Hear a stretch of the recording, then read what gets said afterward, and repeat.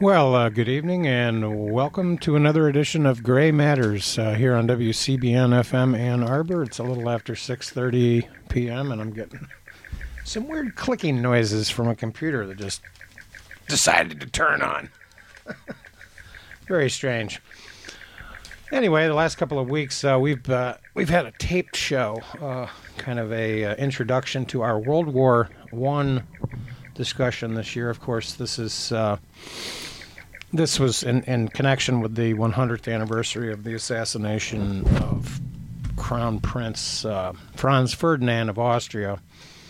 And World War I formally started about in early August when Germany decided to invade Belgium. So we're talking about some of the big historical issues connected to World War I. And, of course, over the last couple of weeks, we've seen more evidence of the deleterious consequences of World War I, both in Iraq, the situation in Syria, these kinds of places, as well as renewed violence in Israel and the Gaza Strip. And, of course, this violence was precipitated by a couple of unfortunate incidents that both sides have exploited for the usual reasons, and the Hamas-led government in Gaza is firing rockets that are almost sort of like medieval catapults. They don't even seem to be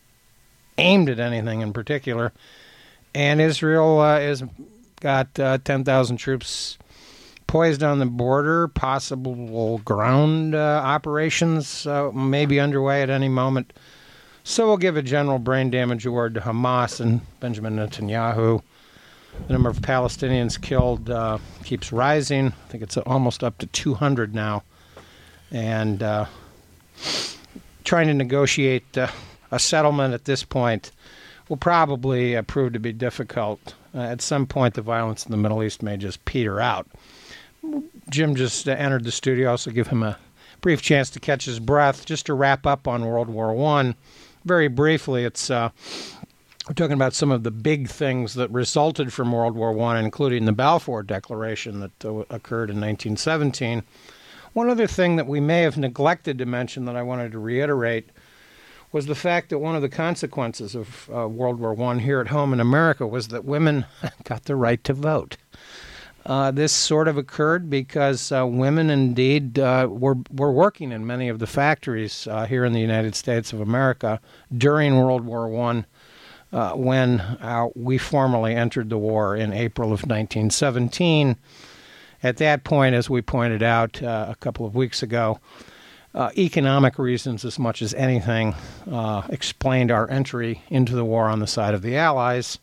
We simply had more war debts at stake, and our trade with Germany had literally evaporated to almost nothing. It went from about $350 million in 1914 to $2 million in 1917. So we probably will do some more shows on the World War I anniversary. The formal beginning of the war, of course, started in early August, so that will be upcoming. Yeah, and as far as women getting the vote at that time, they already enjoyed that privilege in Britain. Mm-hmm. So it was sort of a historical inevitability that it should happen here as well.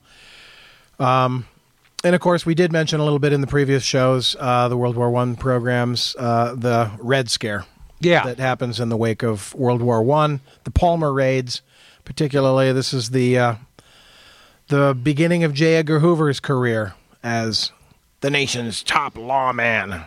Yeah, and as we pointed out, he was sort of fortunate to escape a lot of scrutiny. He was basically an assistant in the agency at the time called the Bureau of Investigation, and he was essentially the assistant of Harlan Stone, who later went on to the Supreme Court. Stone, incidentally, turned out to be somewhat of a liberal, and he had promised a Coolidge, I think in 1924, to kind of ease up on the hysteria that the Bureau of Investigation had undertaken. And J. Edgar Hoover, an ever competent bureaucratic infighter, sort of escaped much scrutiny and later became named as head of the Bureau of Investigation that later became the FBI. And that's a position he basically held for life. Yeah. Which makes him unique in 20th century American history. He was the unquestioned chief of the secret police, essentially. Well, he was, and it's interesting to compare him to the chairman or the heads of the secret police in the Soviet Union, who were all systematically murdered by their successors. J. Edgar Hoover, of course, successfully blackmailed a number of presidents to keep his job. I think that's fairly well established. He had files on everyone. He was the master blackmailer. And by the way, there was a very interesting story earlier this year that I don't think we've talked about, but we may get to at some point, and that was the revelation. A book has been published about the break-in of an FBI field office in Media, Pennsylvania, of all places. Back in 1971, some of the participants who basically went into hiding and anonymity have come out and spoken out about why they did this. This was an important event because it revealed to the extent that the FBI had been conducting black bag jobs on and illegal surveillance, breaking and entering operations to gather information on particularly left-wing anti-war activists, civil rights leaders, communists, of course, and all sorts of other shenanigans that J. Edgar Hoover had permitted, tolerated, and even encouraged. It's interesting to note, by the way, in the fallout from the other Red Scare that followed World War I, that's commonly called McCarthyism, there were numerous cases in which the FBI had, quote, evidence of either espionage or communist activity by certain individuals, but they never wanted to go to court because they had broken the law themselves. So they kept a lot of this secret, but needless to say, J. Edgar Hoover continued to keep the files. And maybe that's his legacy of legacies. He was the keeper of the files, and he certainly blackmailed congressmen, famous other politicians, and presidents to keep his job. He was actually, interestingly, supposed to retire by law right around the time of the Kennedy assassination, but he blackmailed Lyndon Johnson into keeping his job and, needless to say, actively participated in the cover-up of the investigation into the murder of John F. Kennedy. And when you put all that together, I think it really pretty much equates to, I think it's safe to say J. Edgar Hoover is one of the most treacherous individuals in U.S. 20th century history. Yeah. Duplicitous. Yeah. Self-serving. Power-tripping. And he made a lot of very interesting deals with nefarious people, including mafiosos. It was kind of well known that they allowed him to win at the racetrack in exchange for a wink, wink, nudge, nudge. There's nothing going on here. Worry about communists and left wing. Exactly. The focus on communism, the joke was in the 50s that if you went to a communist meeting, a secret communist meeting, that 9 out of 10 of the so-called communists were actually undercover federal agents. Yeah, I think it's pretty well established that 2/3 of the so-called official Communist Party were actually undercover FBI people. It's remarkable stuff, and of course was part of J. Edgar Hoover's paranoia and general mental degenerative complex. That too. Of all sorts of varieties. Speaking of mentally degenerative people, let's give out a brain damage award to John Boehner. I mean, suing the president. Yeah. This is ridiculous. Boehner has, I don't think, ever really done his job or understood his job. He's Speaker of the House, but he somehow thinks he's kind of leader of the caucus, which is very disorganized. And it's interesting to note that, of course, the big brouhaha in recent weeks has been the complicated problem of the immigration situation. The children that are coming into the United States across the border, they're literally falling into the arms of the Border Patrol. What's to be done about it? Well, as usual, America's in denial about any of the facts regarding the history of these problems.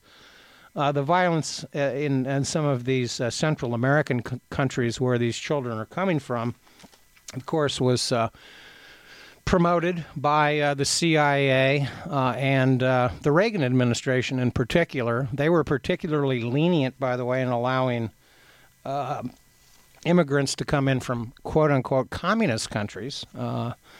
The Republican Party has always believed that, quote, Latinos are secret Republicans. They just don't know it. But they were very tolerant of all... Largely because they're often religious. Yeah. Well, they're very tolerant, and this even dates back to Nixon. There were certainly Eastern European refugees were allowed in in large numbers, and it's well established, for instance, that 1/7 of El Salvador came into the United States in the 1980s, fleeing the violence there, that the United States was supporting the military dictatorship down there in their quote-unquote guerrilla war against the FMLN. Honduras, of course, was a staging area for America's war against the Sandinistas. This, of course, has led to all kinds of violence and basically almost a kind of a breakdown of the social order in these countries. And because of this weird separate deal that they have with Mexico, refugees or immigrants, illegal immigrants coming into the United States, are not immediately dispatched to their countries of origin. They are allowed immigration hearings. And when Obama requests $2.3 billion to deal with the problem, what do we get from Boehner? Oh, I'm going to sue the president. Now, how does that even work? I mean, does he sue Barack Obama as an individual holding the office? Do you sue the office? Well, it's unclear. That's suing the U.S. government, isn't it? Of which he's a part. Well, it doesn't even make any sense. Yeah, well, he claims he's doing it to assert congressional rights under the Constitution, which, by the way, they can do that through the impeachment process. That's how you get back at the president if you wish. But it's pretty well established that the Senate passed an immigration bill a year ago. What's Boehner done about the problem? Well, it's interesting to go back and examine John Boehner on the immigration question. We'll call him out on this. This is from a interesting, sarcastic column by Gail Collins dated the 10th of February, in which he singles out the certifiably brain-dead congressman from Iowa named Steve King, who made this remarkable comment regarding the immigration problem. In describing Dreamers, he said they were young people who were illegally brought into the country when they were children as a generation of drug mules, and that they, quote, have calves the size of cantaloupes because they're hauling 75 pounds of marijuana across the desert. This sounds like a robust race of super people. This is a member of the Republican branch of the Tea Party. Yeah. And I think he's actually running for the Senate in the state of Iowa, trying to replace the venerable Tom Harkin.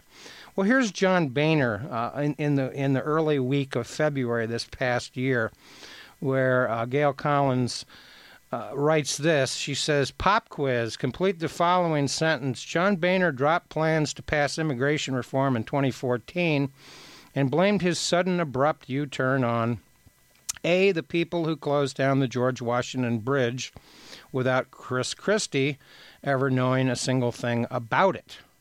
B, Russian oligarchs. C, Justin Bieber. D, President Obama." Yes, everybody got that right. John Boehner says that the House Republicans won't pass the bill, the plan that they came up with last week, because Barack Obama ruined everything. This is a quote. "Listen, there's widespread doubt about whether this administration can be trusted to enforce our laws. he told a press conference.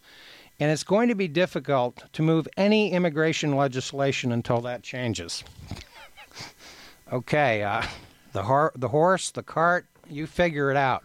But hasn't the system continued to work as it does? I mean, people still get, kicked out. Sure. And, of course, the other fact about this illegal immigration problem is that 40% of the people here illegally are people that flew into the country and simply overstayed their visa. We know what the facts are. We know that there are a record number of Border Patrol agents. Collins, by the way, later in her column notes the following. She says, under Obama, half of all federal crime prosecution involves immigration crime. The government now spends more on enforcing immigration laws than it spends on the FBI, DEA, Secret Service, U.S. Marshals, and the Bureau of Alcohol, Tobacco, Firearms, and Explosives combined.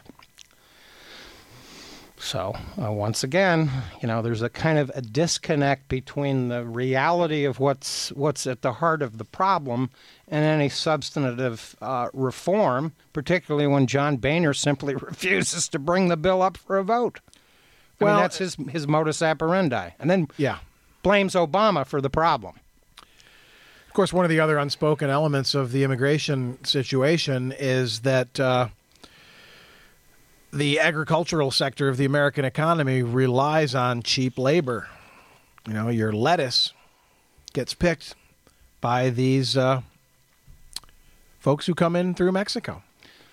There's another interesting little factoid connected to the immigration problem. I have two little items here that are so bizarre. I mentioned them in connection with the yet another bizarre gun shooting in the state of Texas. By the way, there was a gun shooting out in Vegas a couple of weeks ago in which some crazy couple, whose names we don't need to mention, they're forgettable people. They were on Facebook and blah, blah, blah.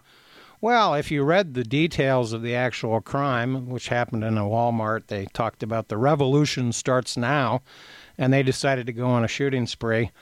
The guy, the actual so-called one of the victims was a man who went for his gun, and the woman shot him. So he was one of these guys who thought he would intervene on the crime. Going to be the hero. Went to his car to get his gun, and, well, he's dead as a result.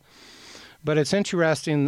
This is from a Harper's Index last year. It says, chance that a U.S. firearms dealer depends on trafficking to Mexico for its economic existence. 1 in 2. Now, is there any discussion, by the way, in this immigration debate? And we always hear about the drugs. We have Steve King and his infinite stupidity. They've got cabs the size of cantaloupes because they're hauling 75 pounds of marijuana.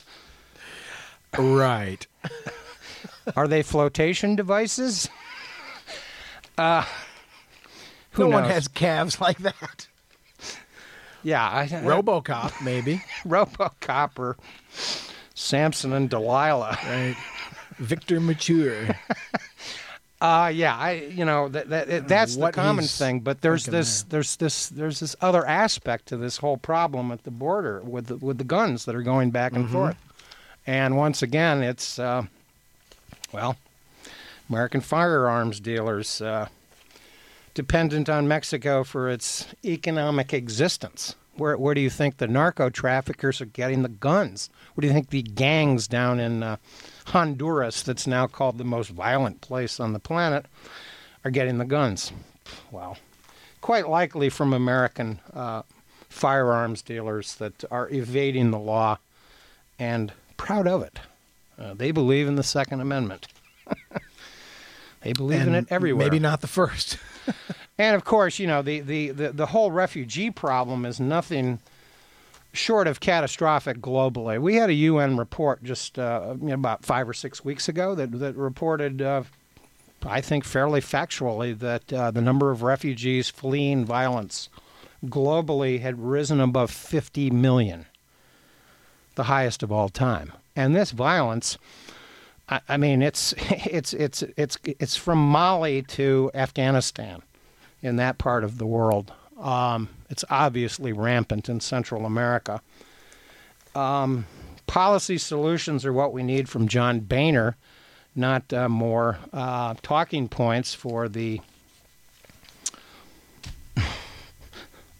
voters that he thinks that this issue works for him, or this kind of, we'll sue the president.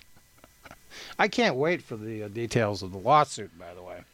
Yeah, that'll be interesting for legal scholars to examine as they emerge. And, of course, another comical feature connected to this is Sarah Palin's goofy face pops up yet again. And polls show that 30% of Republicans, self-identified, still see her as a potentially viable candidate for office. Well, that's no surprise, since 2/3 of Republicans think that Iraq had weapons of mass destruction. So the denial on factual things. But her comment about Boehner's lawsuit is that's like bringing a lawsuit to a gunfight. Okay, so remember the targeting thing that she said before? You know, they had that little logo with Democratic candidates in targets. No, that's just a focus line. That's not a target, she said, as she was hunting moose from a helicopter or something ridiculous like that. So. Oh, right, where they placed the moose down on the ridge so she could shoot them. Yeah. So I look forward to Sarah Palin's candidacy at this point. While she's trying to burnish her image as an outdoors woman, Calamity Jane, Annie Oakley. Oh, yes, and the anti-Oakley. The Midnight Ride of Paul Revere that brought a rapid end to her infamous tour of America. Or whatever she was calling it, Liberty Tour. Who claimed that Paul Revere went around firing a gun and ringing a bell. Stephen Colbert, I looked that one up. That's one of his highest moments. The midnight pure satire. The recreation of the Midnight Ride of Paul Revere by Stephen Colbert, who's now going to be a late night talk show host. By the way, in the same, and I meant to read this a couple of weeks ago because this has got to be one of the funniest. I mean, the funniest things I've ever read in the Harper's Index. In the same one that cites this U.S. firearms dealer dependent on trafficking, and this, of course, is somewhat gun-related, if not relevant to the events that are occurring right now globally. This is most remarkable. It says the cost of 50 pork-coated 9mm rounds designed by an Idaho company as a, quote, natural deterrent to radical Islam, $24.75. You too can buy a pork-coated bullet, basically for 50 cents a piece. And this is marketed as a natural deterrent to radical Islam. How that works in Idaho is unclear to me, but... Yeah, I'm not sure how many Muslims there are in Idaho, and radical Muslims, I doubt there's any. But you have to wonder what a pork-coated bullet's going to do to the chamber and barrel of your gun. I mean, you've got to clean those things out after you shoot them every time. And, of course, these bullets, I suppose, could be used to shoot hippies or vegetarians or even Jews if you're in the KKK. But... you know, regular bullets, I think, that the pork adds nothing. You know, rubber bullets kill. Yeah. So a pork-coated bullet is going to kill, too. But I guess this could imply that if you're making the BLTs and you're all out, you can just shoot your sandwich. Get that nice pork flavor. Yeah, it's punching its way through your sandwich. I wonder who's going to come up with pork rinds as ammunition. Maybe H.W. Bush can work on that one. Wasn't that his? That pork rinds was a big snack for him. Yeah, big snack for him. Pork rinds. Yeah.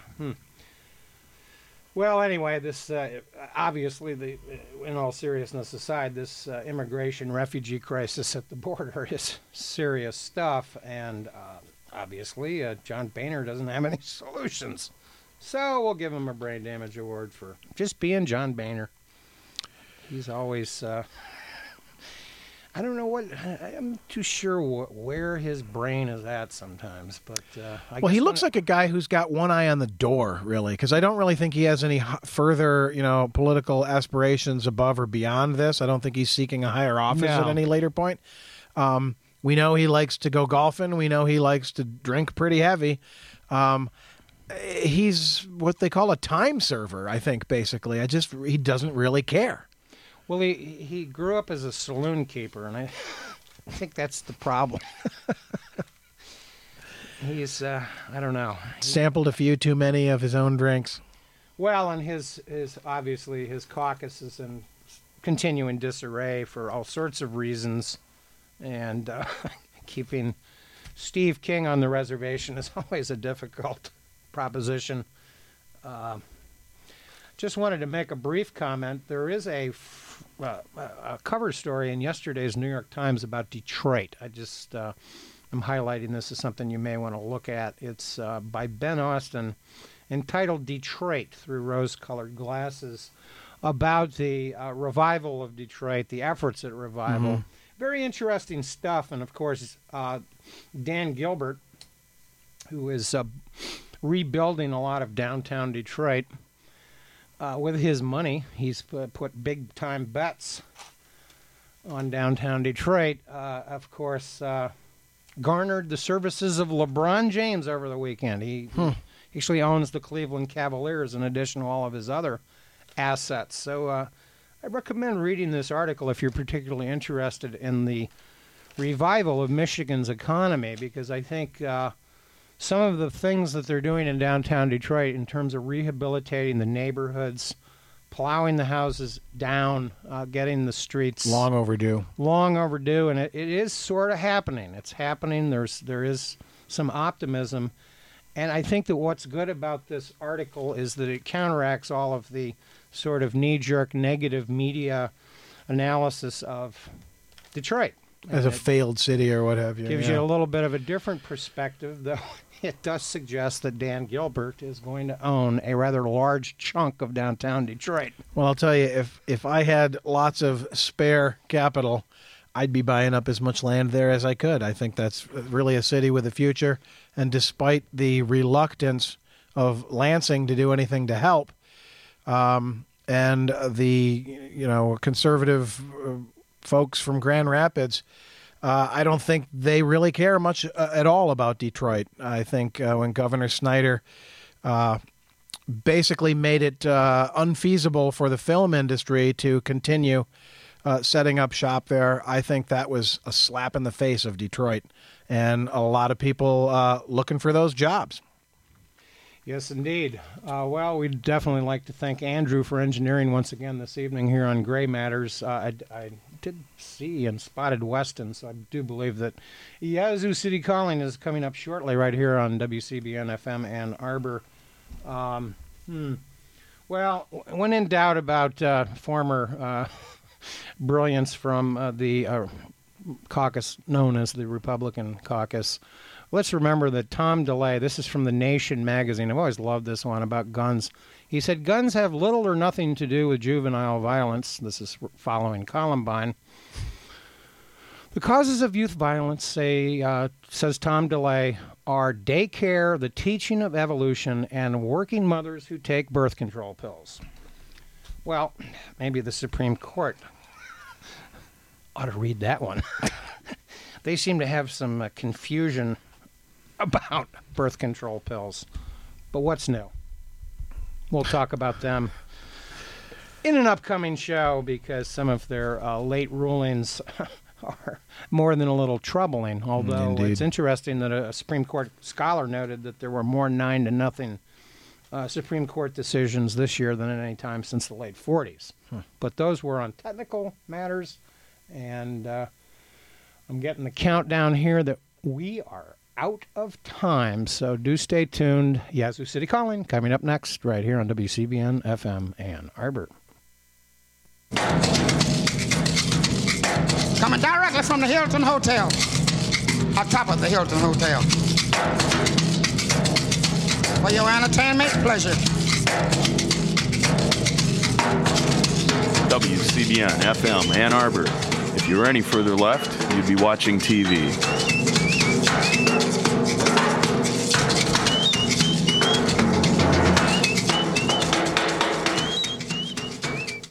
Good evening. It's time for Yazoo City Calling, our weekly tribute to early, authentic American blues music, broadcasting to you live every Monday at 7 p.m.